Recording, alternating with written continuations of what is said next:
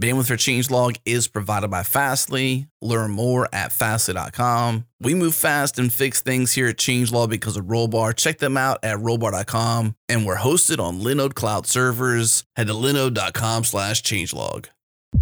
This episode is brought to you by our friends at Rollbar. Move fast and fix things like we do here at Changelog. Check them out at rollbar.com/changelog. Resolve your errors in minutes and deploy with confidence. Catch your errors in your software before your users do. And if you're not using Rollbar yet or you haven't tried it yet, they want to give you $100 to donate to open source via Open Collective. And all you got to do is go to rollbar.com/changelog, sign up, integrate Rollbar into your app. And once you do that, they'll give you $100 to donate to open source. Once again, rollbar.com/changelog.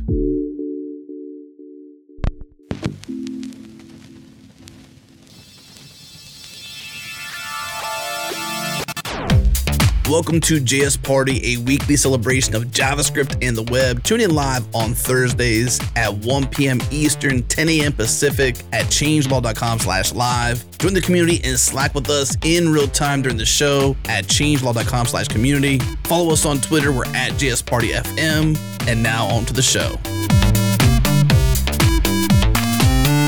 Hello and welcome to another exciting adventure with the JS Party. I'm your host today, Nick Nisi, and I'm joined today by Divya Sasidaran. Hello. Welcome, Divya. Thanks. And we have a special guest this week, Mr. Zach Leatherman. Hello. How are you all doing? Welcome to the party, Zach. Do you want to tell us a little bit about yourself? Yeah.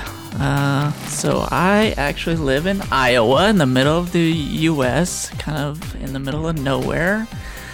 I am a web developer for Filament Group, which is we're a completely remote design and development consultancy. Used to be based out of Boston, but we're kind of just spread all over now. And we basically make websites for people. So I've been with the company, with Filament Group for, I think, almost 6 or 7 years now. So, yeah. Very cool. And you are also a organizer of Nebraska JavaScript Conference with Jared and I. Correct. Yeah, we have another one coming up in August. So we are reviewing talks for that tonight, reviewing the CFP stuff for that tonight. So, yeah.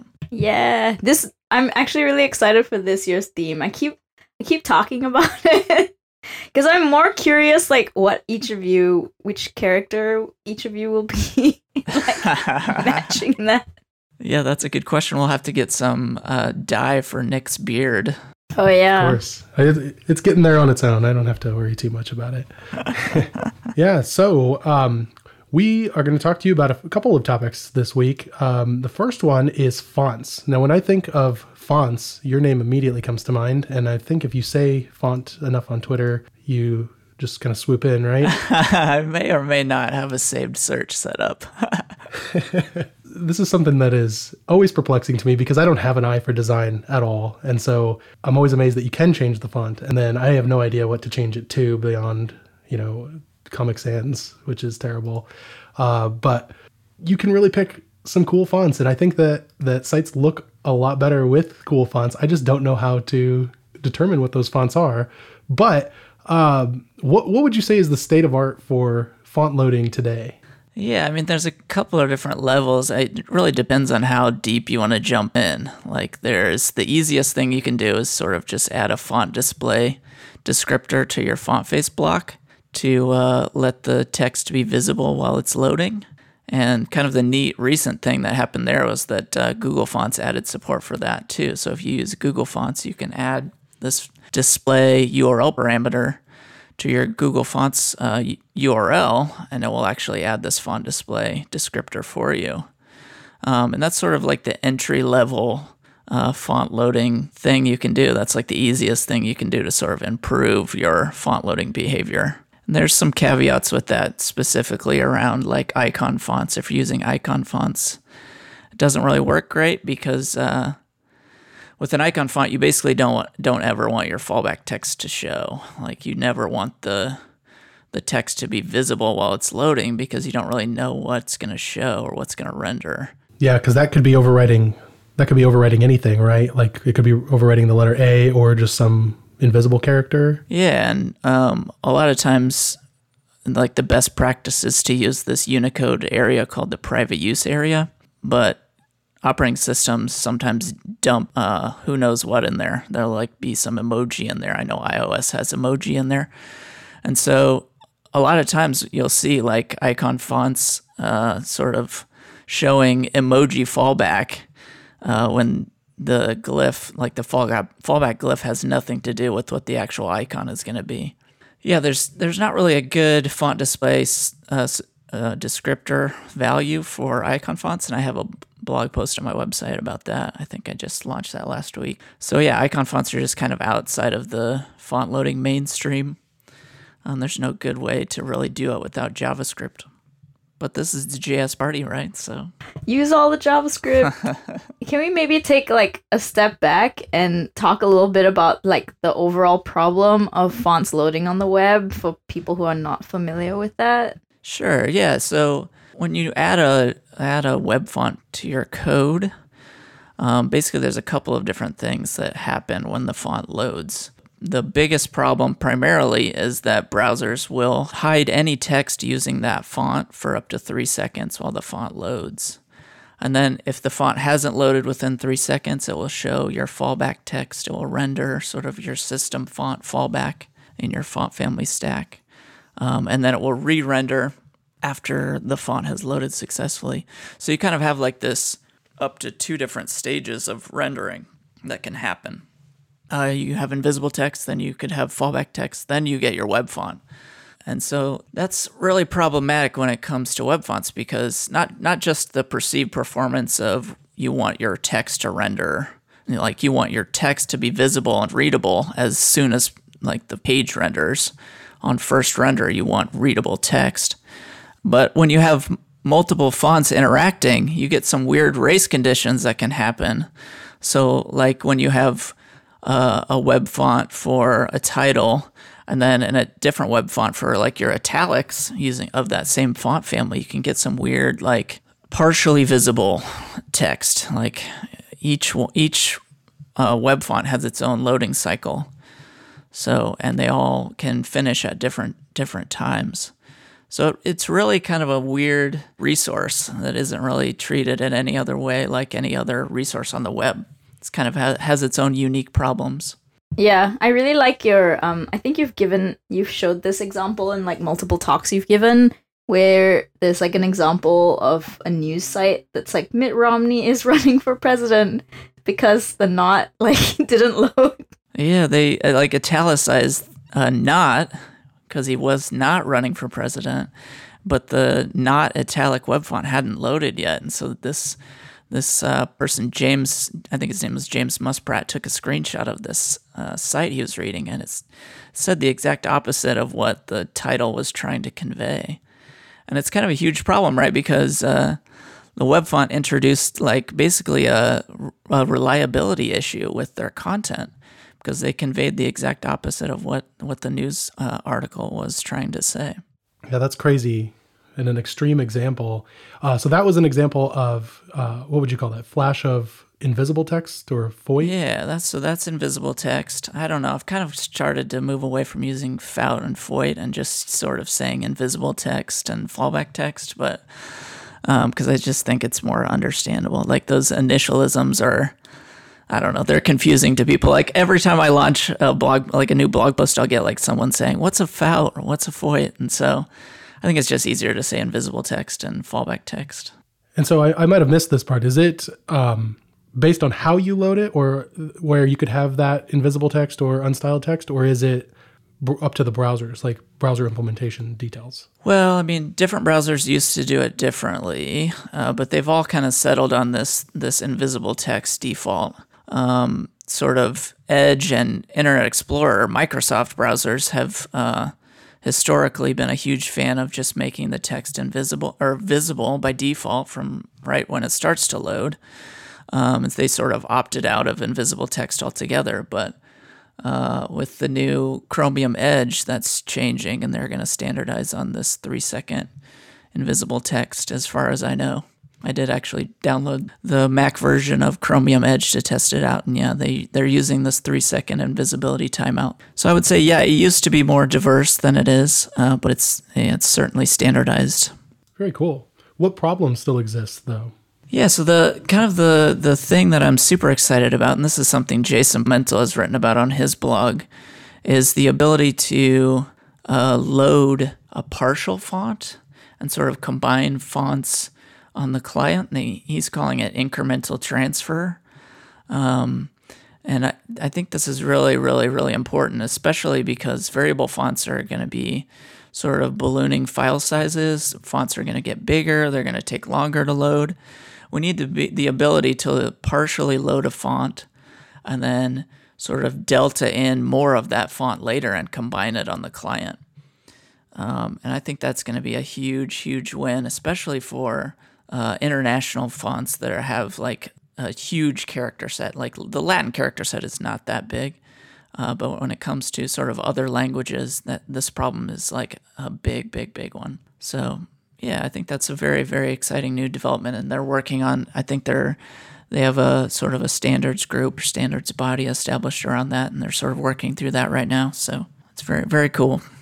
Isn't there also the ability to load fonts via JavaScript? So you could use there's a font loading API that you can use in order to make sure that your font gets loaded, and there's priority given. Yeah, I mean the big sort of win, because the CSS font loading API is a JavaScript API, just as you said, to sort of have more control of your font loading, and it actually predated the font display descriptor. So historically, a lot of people use the CSS font loading API to do some of the same things that font display does now. So some of that usage or some of the benefit that you get from the CSS font loading API is sort of minimized and made easier with this new font display browser support, which is it's really great, I think. The real benefit you can get from the CSS font loading API is that you can actually make all of your web fonts render at the same time. So you can sort of group your repaints so you don't get a bunch of jank. Like if you have 4 or 5 web fonts on your page, you can find out when those render and then render them all at the same time, which is much better than sort of having 5 different reflows that happen at different parts of your waterfall on your page. So yeah, I find that I've used that a bit before, and it's really nice because it's basically whenever you use that API, it's a promise, and so you can just wait for everything to resolve and then load your content, which is super nice. Yeah, it's super slick. It's really set up to be really good. I don't know. I really appreciate that. I wish that Edge and Internet Explorer had jumped on that support bandwagon, but I guess we're going to get that with Chromium Edge too. So these new modern APIs, they're fascinating. Yeah, I mean, CSS font loading API has actually been around for a few years. It's kind of, I don't know exactly when it was introduced, but yeah, it predated font display by a couple years for sure.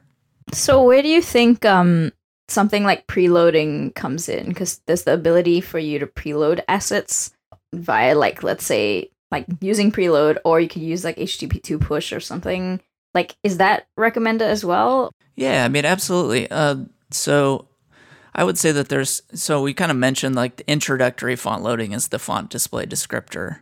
I would say level 2 is preload, and maybe the higher level is the CSS font loading API. So maybe we skipped over preload, but so if you're only going to do a couple things, I would say use font display and use preload together, because preload sort of lets you say to the browser, hey, I'm going to use this font, so load it as high up in the waterfall as you can. And I don't know what sort of the nuance of font loading is that you're kind of racing to get your web fonts to finish loading before first render, or at least as many of them as you can. And there is a small first render penalty that comes with preload if you use it too much. If you're preloading 4 or 5 or 6 web fonts, you're gonna see a delayed first render. Your page is gonna render slower altogether. Don't overdo it, but I would say just if you're gonna preload 1 or 2 web fonts, you can really get really great benefit out of that. Also with fonts, this is something that I've always struggled with. There's so many different formats. So there's like WAF and then there's TTF, and which is like the recommended file. Yeah, there's kind of the true type format and the open type format, which is, I don't know, that's like the standard, like the standard baseline fonts that you'd get and you can install on your local device. And WAF is mostly just a container format that adds compression around those formats. So it's not really anything more than sort of a wrapper around true type and open type fonts. So you get compression for free, so you don't have to add any sort of like server configuration for that. And then WAF 2 is just a newer version of WAF that makes the compression, I think it's on average like about 30% better. So I would say you can get away with just using WAF 2 and WAF formats now. We'll probably get to a point where you can only use WAF 2. That's probably coming within the next couple of years, but it's a lot easier than it used to be because sort of back in the beginning of web fonts, there used to be like these 6 or 7 or 8 different formats you had to list together, and they were all sort of, I don't know, it was complicated. It was much more complicated. So yeah, it's kind of nice to only have to use 2 different ones now. Yeah. Also alongside, I think you mentioned this a little earlier with like the fact that fonts sometimes can take longer to load because like some glyphs are more than others, like for different languages and so on. Is there an ability, let's say if you needed like specific characters in a font file and not everything else, is there a way to like specify I want just these and like I don't want to load everything else? Because sometimes that is a concern. Like you're like, I just want to use this font italic thing and I only for these particular characters and nothing else. Yeah, so you can, that's what you call subsetting, sort of modifying the font file to only include what you want to be in it.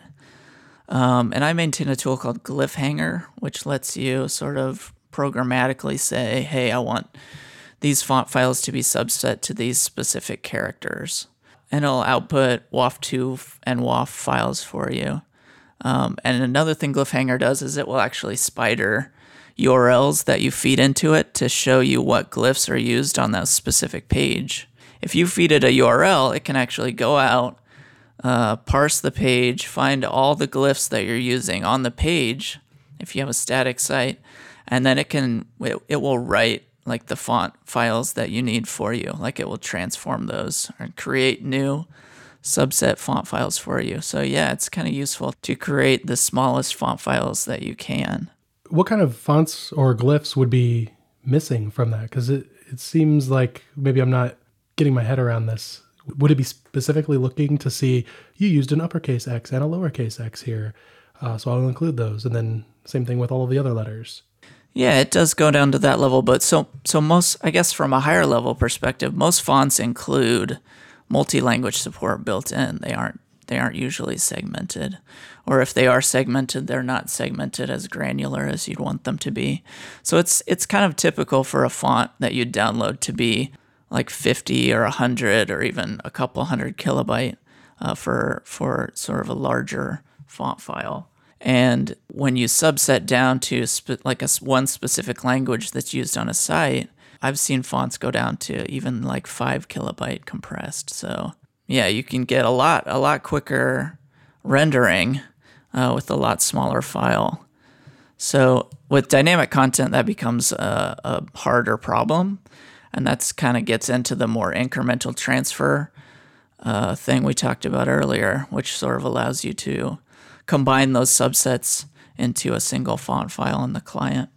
Yeah, so could you technically use Glyphhanger in your build? Let's say if you have like a single page app or whatever, and you have a build script that like builds it to like static HTML, could you like put Glyphhanger in the middle somewhere in the build process so it can like scan all of the HTML once it's been rendered? Yeah, you can certainly do that. When I was working on the font loading for filamentgroup.com, which is our company website, I actually built like a little thing on top of Glyphhanger that would go through all of the different pages on our site and find all of the different glyphs on every single page. Now, for a small like a small site like ours, you could do that. We can sort of get away with that because there isn't more than like, I don't know, like 20 different, well, we have a bunch of different blog posts on there, but there isn't a ton of content on the site. It's not like thousands of pages that we have to go out and spider. So if you're willing to tolerate the sort of the build time performance hit to do that, you can absolutely do that. But I don't know that scales super well to like 1,000 site page. Yeah, and the idea is that like this won't work for, let's say, a dynamic application, or not dynamic, but like let's assume you have an application that like just loads JavaScript to switch out the content. Then like Glyphhanger might not work as well. Is that correct? Well, Glyphhanger uses Puppeteer, which does run JavaScript, so it can find glyphs on JavaScript content. That's sort of a newer thing that I think we've added within the last couple of years, but originally it used to use something like JS DOM, which was just sort of like a fake DOM implementation, but now it uses Puppeteer, which allows us to sort of spider JavaScript stuff as well. Yeah, that's really cool. Yeah, I like it. It works well. So Zach, if people want to learn more about font loading or to catch some of your wonderful jokes, what you have some talks that we can point people to, right? Yeah, so I have a couple of different talks that I've done in the past couple months that I think are probably useful to look up. One was at the Performance Now conference in Amsterdam the end of last year, and I sort of went through, and this was a more like technical talk about how to sort of improve the default web font loading of the WordPress theme, the default WordPress theme when you go to create a new site on WordPress.com. And I think if you're looking to sort of improve the font loading of a site, then that sort of gives you like a bunch of different tools that you can use, and it goes through the performance characteristics of those tools, how to implement those tools, the different performance profiles that you'll get when you use those tools, and sort of the trade-offs there. So I think that's probably a really useful talk if you're trying to sort of look for pragmatic wins that you can have in your font loading.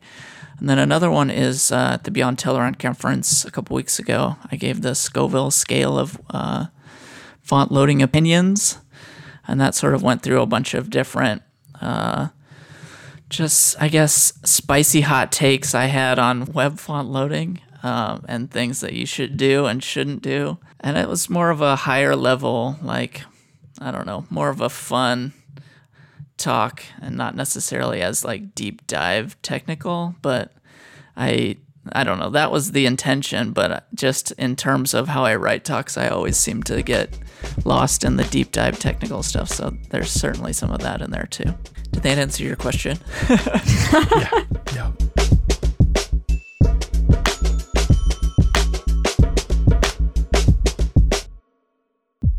This episode is brought to you by Algolia, search technology to power your business. Trusted by Twitch, Stripe, Adobe, and many more. Even us. Yes, we use them to power our search, and we love the way they obsess over that developer experience. They let us fine-tune the index for the best results and report back what people are searching for, even servicing search terms that get 0 results, which we love. Check the show notes for a link to get started for free, or head to algolia.com to learn more.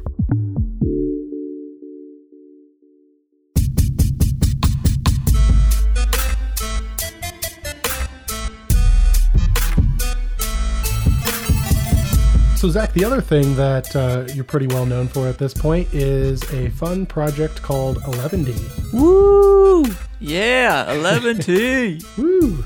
Yeah, so we're taking this all the way up to 11D. I'm so glad that you said that joke, Nick, because I have never heard that one before. That's completely new, exclusive to the podcast. So tell us about Eleventy. What is it? Eleventy is, I guess, at its core, a static site generator. It was sort of inspired by Jekyll. And yeah, it's written in JavaScript. It runs a node. And yeah, it's just basically a static site generator. And it's sort of, I don't know, yeah, it's kind of taken off and a lot of people are using it. And it's been a really, I don't know, I've been super delighted and humbled to see the different things that people have built with it. It's kind of great. And in some respect, I don't know, I feel like it's been really awesome to see just people say, I don't really have very much coding background, but I've tried out Eleventy and now I have my own website. That's has been super meaningful to me just to hear those stories of people that maybe didn't have a website before and maybe even didn't really know how to write very much code before, but they tried out Eleventy and they were able to get it working and were able to deploy their own website using it, which is just amazing to me. Yeah, that's really cool. And that makes it sound like it's really simple to get started with. What makes it simple? That's a very, very interesting question. We try and make the default config-less behavior of the tool to be kind of intuitive. It will work without a configuration file. It basically all it needs to operate is content. So if you feed it a markdown file, it will transform that markdown file into HTML. If you feed it a liquid template, it can do that. If you feed it a nunjux template, it can do that. And I think there's 8 or 9 different template languages that we support right now. So I really, really have focused hard on trying to make sort of the beginner experience something easy. Nice. So is that done via a plugin system, supporting multiple templates? Not yet. So that's the next big ticket item on the Eleventy docket is sort of democratizing the templating language support so that I'm not the arbiter of the template languages that go into the tool. We have 8 or 9, as I said, that we support right now, and people have asked for more to come, but I'd rather just sort of create a plugin system built into Eleventy. I mean, there is a plugin system set up right now, but it doesn't let you. There aren't hooks to add your own templating language into it yet. So supporting new template languages is our next big release. Nice. It supports quite a few template languages at the moment, but it'll be cool to, like you said, have more of an agnostic way of loading a template. Yeah, because you could kind of see. There is benefits and downsides to both. I think that certainly there's ease of use benefit in having them bundled because anyone could download it and get started without having to sort of add additional plugins, which is kind of a bummer when you're just getting started. So I think we'll always have a stock set that we support. So Markdown, Liquid, Nunjux, Handlebars, Mustache, EJS, Haml, and Pug. And then sort of the big one that I sort of have gravitated towards lately is just raw JavaScript templates. So you can write a JavaScript class or a JavaScript function that returns a string, and that's your template. You don't need to really do more than that. The string is just HTML? Well, you can feed it, just a string of HTML. You can feed it any sort of template language that will output a string. You can do that as well inside of this JavaScript templates. Anything you can do in JavaScript, you can do in Eleventy within a JavaScript template. So the tool itself, you install from NPM, as you said, and then that gives you an Eleventy command that you can run. And is that the main part of it? Does that consist of a server and a tool for compiling or working with one format and translating it into another? Yeah, so basically Eleventy is just a command line tool. We do include browser sync. If you want to run a local hot swapping web server or whatever to preview your code and reload automatically, all of that is built into. But really, Eleventy is at its core, it's just a command line tool to let you transform templates into HTML. Okay. So the output of this, something that you would actually put on to a website, is just static files, static HTML files. Correct. Okay. Very cool. That makes it nice and simple, but still powerful because you can utilize tooling. I'm thinking of tools that I've used in the past, like Jekyll, that let you do a very similar thing. The one downside of Jekyll that I've always had is its Ruby dependency. But it sounds like this is much more up my alley because it's just JavaScript. Yeah, we've actually gotten a lot of people that have migrated from Jekyll with the sole reason that they didn't want to maintain Ruby stuff. They wanted to just do JavaScript. And I definitely hear that complaint too, because I'm a little bit familiar with Ruby, but I'm not like an expert at Ruby, and I'm definitely more familiar with JavaScript than I am Ruby. So yeah, it just feels like more at home to be an Eleventy project than it does a Jekyll project for me. Yeah. Also, just like being able to work with just like plain JavaScript is so nice, because a lot of static site generators out there have some kind of dependency. So like I've used Hugo a lot, and that requires Go, which is Hugo is really great. But if the moment you want to update your templates and change like themes, you have to like dive into the weeds of whatever Go uses for templating, which is kind of annoying. And with Eleventy, it's really easy to just take whatever boilerplate and then change the styles, the theming, and so on, without having to really like understand like the entirety of Eleventy, because it's so lightweight. Yeah, I mean, the sort of the interesting thing about Eleventy, which is a little bit different than a lot of other static site generators, is that you can actually use all of these different templating languages together. You can mix and match them. So for example, you can use like a liquid layout, but your content can be in Mustache. So you can sort of mix and match the different templating languages together, which I think is very powerful, especially if you're using it for a client where you may or may not know what templating languages they wanted support or use. So you can sort of develop code and then modify just the sort of as little as possible to the client's specifications, but still use the same tool. We have a question in the chat. How do we get GitHub Pages to switch from Jekyll to Eleventy? Is Eleventy something you can use with GitHub Pages?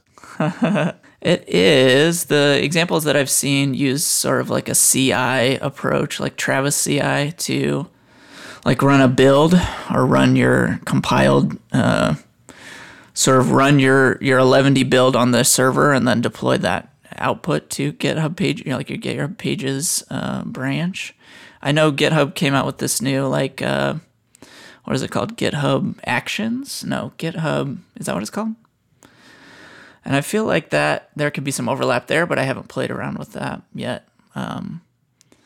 But I think that's sort of their counterpart to what Netlify does, which is just lets you run a build of your own choosing on their servers and deploy it. And we've actually had a lot of good overlap between people that have used Eleventy and people that have used Netlify.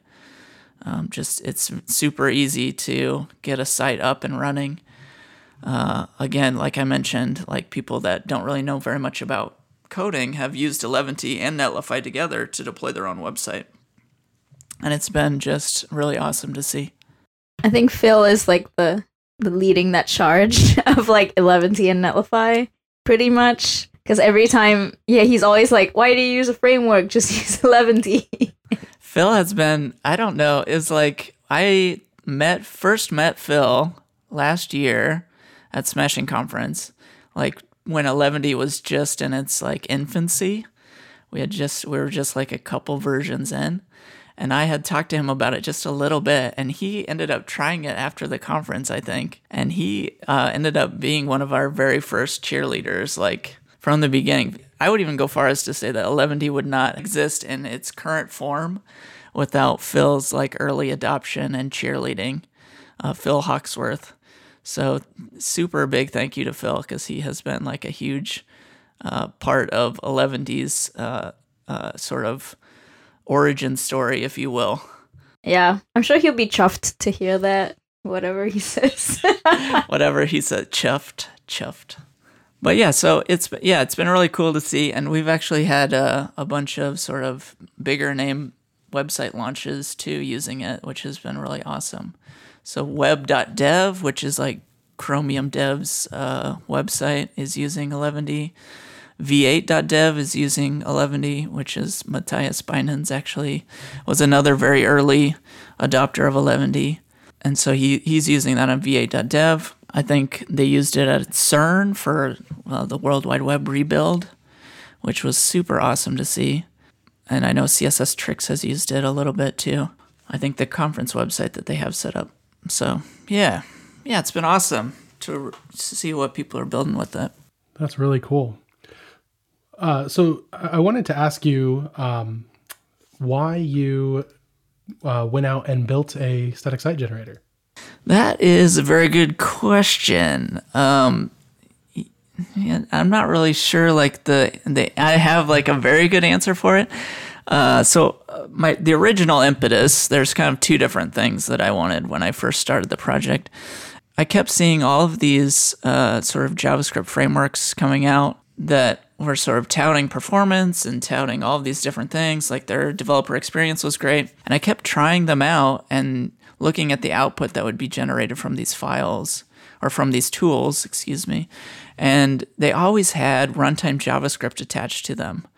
And I don't necessarily think that when you're building sites that every site needs runtime JavaScript. You may add it on later, but I don't want my tool to inject a bunch of stuff that maybe is unnecessary for my use case. And I'm not saying they aren't useful things for different style of sites, but I think that there is a definite place for a tool that doesn't have runtime JavaScript built in, and it only outputs what you put into it. And so I think that Eleventy has sort of occupied that space between like your classical static site generators and sort of your more JavaScript frameworks. You get a lot more control of what the output of your site is. Yeah, that's kind of the reason I started building Eleventy. And the other sort of reason that I haven't necessarily talked about a ton was that I actually started building a site to showcase web fonts and web font loading. And Eleventy sort of started as a tool to help me build that site, which is kind of funny to think back on because that project got shelved almost immediately because Eleventy sort of took over because it's sort of taken off. But I think once I start to get more of these bigger ticket items into Eleventy and development starts to maybe calm down a little bit, I'll go back to that web font loading site and use Eleventy to deliver that. So yeah, that's kind of, I guess, the origin story of it. It's always nice to, like, when projects spin out of something that you've wanted to build. So you want to build something and then you, like, generalize it and then you open source it, which is super cool. Yeah. Because then it's like you're super invested in it rather than like, oh, whatever, I built this thing and then I don't really care about it. Because it shows, like, just the fact that this is, like, a passion project, like, totally shows. Because Eleventy is one of those where I'm like, oh, if you ever have an issue and you like post it, you're gonna get a reply and like automatically it will be like, we're fixing it, and so on. Oh, nice, thanks. Yeah, I really appreciate that. Yeah, I've all my websites are using it basically, so yeah, I'm super invested in it. So I think I'm really delighted to hear that you think that we're responsive to fix issues because I've been really busy with conference stuff the last couple of weeks, and I owe some open source maintenance for sure. I think usually when I have an issue with it, I just like ping Phil. I'll be like, hey Phil, can you help me with this? He's like de facto. Yeah, I mean, yeah, it's been super helpful just to have other people that have like our cheerleaders of the project sort of answer questions too. That's been very awesome because it kind of lets me or frees up more of my time to sort of work on new features and bigger ticket stuff that I want to add. But yeah, because it's pretty much just you working on it. Or do you have anybody else who's actively contributing? No, I mean, it's basically me in my limited spare time. So like after the kids go to sleep at night, I'll sometimes fire it up and work on it. And then in the morning, sometimes I'll get like a couple hours before work after the kids go to school. So yeah, it's kind of just been here and there. But yeah, I really have like a clear vision for what I want it to do. And I've been able to sort of stick to that and not get too bogged down by issues so far. Because I know a lot of open source maintainers sort of get, I wouldn't say, maybe bogged down isn't the right term, but the scale of the project, the scale of the project sort of outgrows your free time. So, it's been really helpful to have people sort of chime in to answer questions. How can people contribute to Eleventy? Oh, that's a very good question. I would say the easiest thing you can do is just try it out. And if like a part of it confuses you, tell me. Because if it's confusing to you, I'm sure it's confusing to someone else. And just give me as much of your feedback as you're willing to. And I think that the biggest metric of success for the project is how easy and intuitive it is to use. So I'm always open and receptive to people's just like general confusion about why it did something, because that really helps me sort of think of better ways to solve problems inside of the framework. So just try it out. If you like it, let me know. If you don't like it, let me know. But maybe tell Phil first and then let me know. Just give me your feedback and let me know what you think of it. So that's probably the easiest thing. Yeah, is there anything else you wanted to convey about Eleventy, Zach? No, I don't think so. I mean, we do have an open collective. I was actually going to bring that up because I see this is one of the first sites that I've seen that has a very pretty sponsor button on GitHub that links to the open collective. Yeah, I saw someone had talked about that on their Twitter, and it's very easy to set up. It's not like a trial thing. The sponsor button is different than like GitHub sponsorships, which is like the long waiting list or whatever. Yeah, basically. Are you on GitHub sponsorship? No, I did. I'm on the wait list to try it out, but I haven't heard anything. I don't know if I'll actually use that either, but we're on Open Collective now, but maybe GitHub one will be better. I'm not sure. Try it out and see what happens.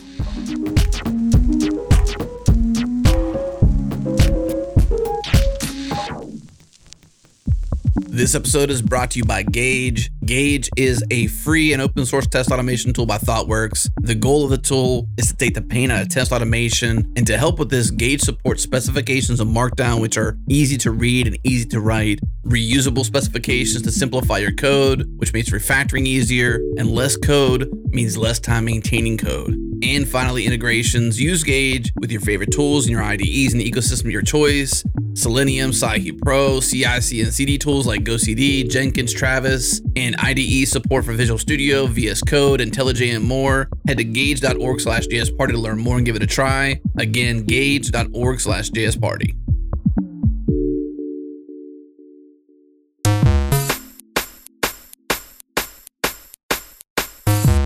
All right, so for our next segment, the topic is I'm excited about X, where X is literally anything. And this is the panelists' chance to tell you about things that we're excited about. And this doesn't necessarily have to be in the JavaScript, font loading, or static site generation world. It can be anything. So with that, Divya, do you want to start us off? Yeah, I can go first. I'm really excited about Vue. I feel like I'm always excited about Vue. And that's mainly because I use it a lot, and it's like my framework of choice. I've used a couple of frameworks, and I find that it's like one of the ones that resonates the best with me because I get to write. It's still like you get this idea of single file components, but you still get to write HTML, CSS, and JavaScript like in pieces, which I like a lot. Because for me, sometimes writing in JSX can be frustrating, and just this is not a slight on like other frameworks. Obviously, it's just a preference thing because I like to think in different pieces. So I can be like, how do I want my page to look? And then I can focus on that, and then I can focus on the interactivity afterwards rather than kind of putting them together. And that's just like the way I think about things. And also, alongside that, I didn't think I would be excited about this, but I've been like watching videos and reading a lot about Svelte, and I feel like I have to learn it now because it's like super cool. And like Rich talks about it with such enthusiasm that I was like, maybe there's something to learn here. And the syntax is also really Vue-like, because I think it takes a lot of pages from Vue. And so as a Vue developer, I think I would get it like slightly better, maybe, I don't know. And so I just kind of want to dive into that because Svelte 3 came out, was it a month ago. I don't remember. It's like one of the conferences. Within the last month. Yeah. When Richard Harris, who created Svelte, pretty much like accidentally released it or something, where he was like, I didn't mean to. Whoops. Yeah. And just talked about just like reactivity. I think the whole point of that talk, which was, I think it was called like something reactivity, but the whole point was just the idea of how frameworks, the goal is to act very much like Excel spreadsheets where it updates automatically and you don't have to like do a lot of finagling, and it's very easy to understand without you having to get in the weeds of understanding like JavaScript and scope and inheritance or whatever you have to learn. So that's really cool. I think from the framework side of things, like Vue and Svelte are pretty exciting for me. And then in terms of just general things, I'm currently learning Spanish, and that's pretty exciting, but also like frustrating. Exciting because it's like a different part of my brain. Because I think learning languages is, to me, it seems different from learning a programming language, even though it sounds like it should be the same. But learning a language is like very hard, and to me very frustrating, because half the time my brain works in like it refuses to like learn things. And I find it so useful to just like get into a beginner's mindset so much, because especially when I'm programming, I like, you know, if you've done this for a while, you have your assumptions of how things should be and how things should be worded, how to teach someone, and so on. So you assume someone has knowledge that that's obvious to you. And so like learning a language kind of takes me out of that frame, because I'm like, oh wait, I have no frame of reference. Because like if you're like me, I know like a couple of languages, but I never went down in the weeds with grammar. And so trying to learn grammar and a new language at the same time, because a lot of the times they're like, do you know how this works in English? It's based on like this subjunctive grammar, and you're like, I don't know what subjunctive is. And then you kind of have to like figure out like, oh, okay, in English, like this is the rule, and then translate that into a new. So like that learning process has been really interesting, and I've learned a lot about myself. It can be hard when you hit a wall and just like wanting to give up immediately, because you're vulnerable. Like all of your, I don't know, alarm bells go off. When you're like learning something and you don't know something, you automatically shut down. I think that's pretty normal. And so like trying to get past that, I think is like a great exercise in just like learning about how I deal with things, how I learn, and being better about that, which is neat. I'm also learning. Yeah. I'm also learning Spanish. Nice. And yeah, it's a lot of fun. I'm learning it alongside my almost 3-year-old. Oh, cool. It's much harder for me, I think, because my wife is fluent in Spanish, and I'm constantly asking, why is it like this? Why is this male and this is female, like ending with O and A? And my 3-year-old doesn't care. Yes. And is just kind of going along with it. And if you speak a language natively, you don't think about those rules. So like if you talk to someone and you're like, hey, you speak Spanish, like, why is it this way? And they'll be like, because it's that way. Right. And then you're like, why? And it's also annoying because you speak like a child. Like, I currently speak like a child when I speak Spanish, and it's really frustrating. I'm just like, I'm actually like intelligent. I just speak like a person who doesn't know much and hasn't lived very long. But yeah, my neighbors speak Spanish, and they have 2 kids, and they're very fluent. And I kind of feel judged every time I try to speak. I'm just like, it's fun. That's really great. I really like the point that you made about just sort of learning a new language and getting out of your comfort zone to sort of question your preconceived notions about things and how they should work.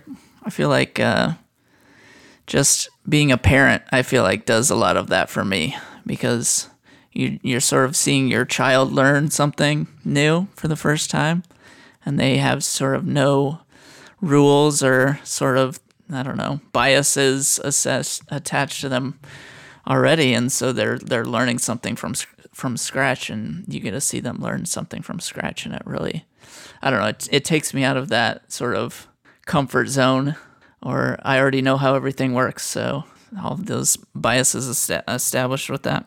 Yeah, that's totally true. I still think it's really fascinating that humans have a short gestation cycle, and in general, the baby humans are completely useless. compared to most mammals. Like, I was at the Smithsonian recently, and because they have different exhibits, and I was walking through them, and one of the curators was just like, yeah, human babies are just really, like, if you put a bottle of milk in a baby, like, the baby will die because it wouldn't know to, like, drink the milk. And so, yeah, it makes me think a lot about, like, humans and our species. Bottles are complicated. Human babies do know how to drink milk via other means. But still, like at least the entire first year is just this child, they want to hurt themselves, and your job is to prevent them from doing that. That's true. Yeah, so if anything, I totally understand the, like, trying to relearn things that you think are obvious because a child doesn't know it. Yeah, I never thought about that, but that's a good point. Yeah, I kind of wonder how much of that sort of affected just, like, how I build software too, because like, I saw my daughter learn all these things for the first time, and now my son's learning all these things for the first time, and it sort of puts you in that more of like a friendly to beginners mindset. And how can I make this more user friendly to someone that has like none of the knowledge that I may have accumulated over time? So some things that I'm pretty excited about are Eleventy. I am excited to check that out, and I just wanted to tell you that. And I really get excited every time I get a new Let's Encrypt email about my certificate expiring, and then me having to go figure out how to do that again. And I'm like, I should just rewrite everything and throw it on Netlify, right? And be done with this whole charade, because I don't actually know how to manage a server, as is obvious by me having to shut down a Bitcoin miner that started up on mine at some point. Oh, no. But yeah, so I'm excited to check that out. Another thing is NeoVim 0.4. I think that's the one that's going to introduce floating windows. I'm just really excited about that because it is going to add a whole new level of interactivity to NeoVim and Vim in general. Just like my workflow will get better with that. So I'm excited. And that's like just the ability to float windows around your text and show things there. So it's... Do you have to quit each window individually, or? I don't think so. I think it can just pop up. Like for example, you GUI users take this for granted, but like popping up completion stuff or documentation about something that you're using. That was just a lowbrow Vim quitting joke. Sorry. Oh yeah, I gotcha. Good one. Nice one. It was so funny I had to explain it. That's how you know a joke's super funny. For sure. Yeah. It's like ultimate dad joke level. It takes a joke and it makes it a dad joke when you have to explain it. I don't know. Anyway, go ahead, Nick. Sorry.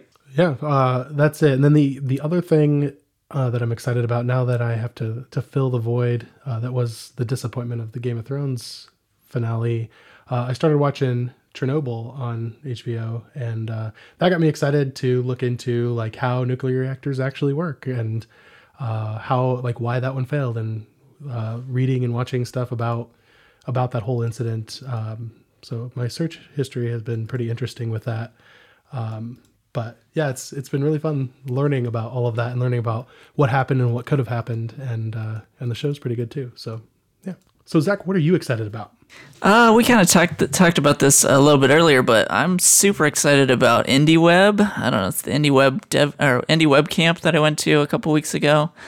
It's sort of all around having your own website and owning your content and not letting sort of social media companies dictate who sees what and when. Sort of rising above the algorithms that try to dominate our social media existence. So yeah, I'm super excited about sort of indie web stuff, like web mentions and putting your own likes and retweets and all this stuff on your own content. So yeah, I don't know. I really feel like at home in that community when I went to that indie web camp a couple weeks ago. That was just really cool to see. And the other thing, I guess, is overlap with what Divya said. I want to try out Svelte. I think it's really cool, the sort of like compiler approach that they're taking to JavaScript code, rather than sort of having a giant deliverable, like a library deliverable that they serve to a client. They sort of only serve up the JavaScript that's actually used by the page, sort of a more like compiler-based method. So for that reason, yeah, I'm kind of super excited for Svelte, and I would actually really like to see the crossover between, if there is any crossover between Svelte and Eleventy, maybe we can get Eleventy to compile Svelte templates as well. Would be really cool to see. And then, yeah, just, I guess, all the movement around serverless and Netlify is really cool to see. Just getting more people having their own websites and owning their own content, just to sort of circle back to the indie web stuff I talked about earlier. Yeah, just really excited to see more and more people making their own websites, having their own blogs, and controlling their existence instead of letting social media companies control that for us. So, yeah, I'm very excited about that. Yeah, the Jamstack is really fascinating, and I'm excited about that. And related to algorithms running your lives, I think this has been a recommendation on this show before, but the book Weapons of Math Destruction. I'm about 3/4 of the way through that. It's really good. Yeah, I read that. It's really, really well written. And it's very accessible too for someone. I think the author is like incredibly accomplished and is like a mathematician. I was able to understand it. So it was just like a really good breakdown of everything. Yeah. Yeah. It's terrifying too. Yeah, it was like, I was like, oh my God. Cool. Well, thanks so much, Zach, for coming on and talking to us today about fonts and about Eleventy. And where can people follow you on these web mentions or indie web places? Yeah, so Zachleat.com, ZACHLEAT.com. It's just the first 4 letters of my first name and then the first 4 letters of my last name.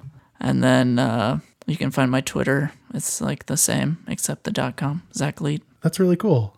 I do the same thing, the first 4 of my first and last name, but that's everything. So it works out more conveniently for you. A little bit. It does. Yeah, I think that's it. There's if you want to check out Eleventy, it's 11ty.io or 11ty.dev. We're migrating domains for political reasons, but yeah, so. Cool. Yeah, awesome. Yeah, thanks for having me on. This was really cool to talk about Eleventy. I haven't been like on a podcast or even at a conference to talk about Eleventy yet, so it was really kind of neat to talk about it. Yeah, I'm really excited to play with it and to see, like, if I can, I don't know. I'm wondering if I can like do some kind of like templating or something with like Dojo, having Dojo output. Oh yeah, are there any Dojo static site generators out there or no? We're working on some build time rendering stuff. It's not in its own project yet, but the new Dojo site is all built with Dojo and then just rendered to regular HTML. Very cool. Yeah, let me know how that works. Or if it doesn't. Maybe we can figure something out. I was just, it's funny because yesterday someone reached out about like Elixir templates not working on Netlify, and I was like, I have no idea how Elixir templates anyway. Yeah, I haven't heard of that one before. I don't actually know a lot of Elixir people who use static site generators, but apparently they have a static site generator or a way of like building stuff. But they have like a separate dependency system, I think called Hex or something, whatever. I clearly don't know anything about Elixir. But yeah, I guess it's not popular enough for that to be a use case, but... Yeah, I've never heard of this. What language is it? Like Erlang? Oh, Erlang, okay. Yeah, I mean, we're kind of like, I don't know. We only use stuff that's available in Node. So if there isn't... Yeah, exactly. Because if it's something else, you have like a different dependency system, and then you have to figure out. I don't even know where to start. Or like, yeah. Or if you wanted to use like Python, I don't know. That's weird. Well, I wish you luck. Yeah, I know people who like use template, like, because you can do templates using Django, and it's always I'm just like, why? It's horrible.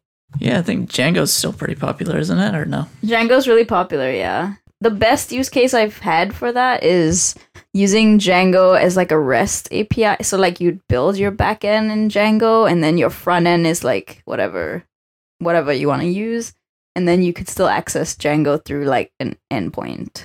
So Django is just exposing like endpoints. Yeah, kind of like the WordPress API or whatever. Exactly, yeah. Which I think is like, I guess, jam stacky.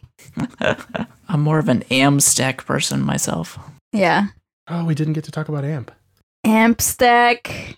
Thank God. It's like a huge slight on AMP. What? I think it was it Jeremy Keith? This is totally separate. It's funny because Jeremy Keith calls it what does he call it? Madge. What's a Madge stack? It's like jam stack, but put backwards. Oh, because he wants markup first, yeah. Markup first. Yeah. Yeah, I could see that. I'm on board with that. It's even more awkward to say than Jamstack, but yeah, it's true. Yeah, there's been a lot of AMP stuff flying around this week. Is there anything new that came out from AMP? I don't know if it's anything new specifically. I think that, I don't know, just more and more people have been talking about it. That's another round of AMP hatred. It's been kind of interesting to see just how much overlap there is between like the sort of people that are anti-AMP and people that attend JSConf EU. So are you for or against AMP? I'm fine with AMP the framework. I think most people that are anti-AMP would say that they're against the AMP carousel. So like prioritization of AMP results and search results. Because in terms of just like making it optimized for mobile and basically that what the AMP framework does is interesting. Yeah, I mean, that's just a standard, like your standard JavaScript UI framework or whatever. I mean, I don't think they'd call it they call it like an HTML framework because it isn't technically, you're not writing in JavaScript, but it's still running JavaScript, so it's the same. So, yeah, I don't know. I wish they would sort of fix the problems that they, like, there's been a ton of, like, feedback about it, and it doesn't seem like there's been a ton of progress made. Just show up to all the AMP road shows or conferences or whatever. Make my whole existence to be just the AMP hater. You could be one of those. Like, I actually heard about this where there are people who travel to, like, so if you're, like, for or against a specific, like, I don't know. It's basically like being a lobbyist. So if you find, like, oh, there's, like, legislation, like, going on in specific places that is going to change a law that you care about, then you just, like, travel and, like, protest. Did you hear about this on Facebook? No. Is this the paid protester thing that is... No, I actually heard about it. What was it? There's like a moving company, this moving app thing in Chicago that I use. And I forget what it's called. It's like hip and cool, whatever the kids use. And I used it once and the driver I learned also like the whole situation was kind of weird, but anyway, so the driver of the truck was anti-circumcision. Oh no. I learned. Also conspiracy theorist, and he showed me all of his like banners that he had created.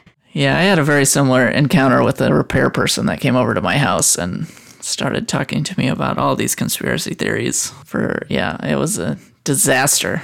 Sometimes it is fun to just like, it's like, oh, tell me more, just purely for like the story that you can tell at like parties like these. Yeah, JS parties. Yeah, exactly. You're like, tell me more so I can tell other people how crazy this is. Yeah, there's no point saying that they're wrong because I'm like, that's not a fun discussion versus being like, oh, why do you think that? And then kind of just like eking out all the details and like the logical gaps. I've definitely done that in cab rides for sure. The cab driver starts talking and you're like, oh, really? Why is that? You just keep asking why and why and why to see how much crazy they'll reveal to you. And then you'll also get like recommendations on YouTube, things you should watch. They're like, watch this. It'll tell you. I think the one he was telling me about, he was like, oh, did you know that Earth used to be an alien mining ground? And I was like, he was like, yeah, they found these like giant tree stumps. And it's obvious that like, who cut them down? They're too big, and trees like don't grow like that. So they must have at some point, and someone must have been around to cut them down. And I was like, whatever. Yeah, I mean, for real, I think that there is a huge problem with these sort of algorithms sort of encouraging people to believe extreme things like this. I know on YouTube, if you watch like one thing, you can get recommended some pretty gnarly stuff. And then you go down a rabbit hole of like, oh wait, I think there's a Netflix show called Flat Earth, like about flat earthers. And like, it was a documentary where they just talk about flat Earth theorists or people who believe in flat Earth theory. And some of them were like people who are like, oh yeah, I didn't believe in this. And then I watched a couple of YouTube videos and I was like, you know what? This is so true. Yeah, it's a super big problem because you can't even really talk about it without, I don't know, spreading their message. I mean, you can't even like talk it down without giving them the network effects of talking about their messages. Like, yeah, it's terrible. Like I did just like a joke talk at bar camp a few years ago about flat Earth and why flat earthers exist, and I recorded the video and I decided not to even put it online just because during the talk there was like people tweeting at me wanting the information that I was putting out because they were like real flat earthers. That might have been my fault a little. I tagged them in a tweet, I think. Well, no, I learned quite a bit just from that. Just like, even if you tell a joke about something, it can sort of platform these people into something that you don't want to spread. Yep. And then you become the accidental spokesperson. Yeah, that's a real problem when you have to be really responsible when people sort of get like these big followings, what they even joke about. You have to be very careful. Yeah, it's a big responsibility. Cool. Yeah. Thanks again, both of you. It was a lot of fun. Thank you guys for having me. All right. Thank you for tuning in to JS Party this week. Tune in live on Thursdays at 1 p.m. U.S. Eastern at changelog.com/live. Join the community and Slack with us in real time during the shows. Head to changelog.com/community. And do us a favor, share this show with a friend, or just an Apple Podcast. Go into Overcast and favorite it. And thank you to Fastly, our bandwidth partner. Head to fastly.com to learn more. And we move fast to fix things around here at Changelog because of Rollbar. Check them out at rollbar.com. We're hosted on Lino Cloud servers. Head to lino.com/changelog. Check them out and support this show. Our music is produced by Breakmaster Cylinder. And you can find more shows just like this at changelog.com. Thanks for tuning in. We'll see you next week.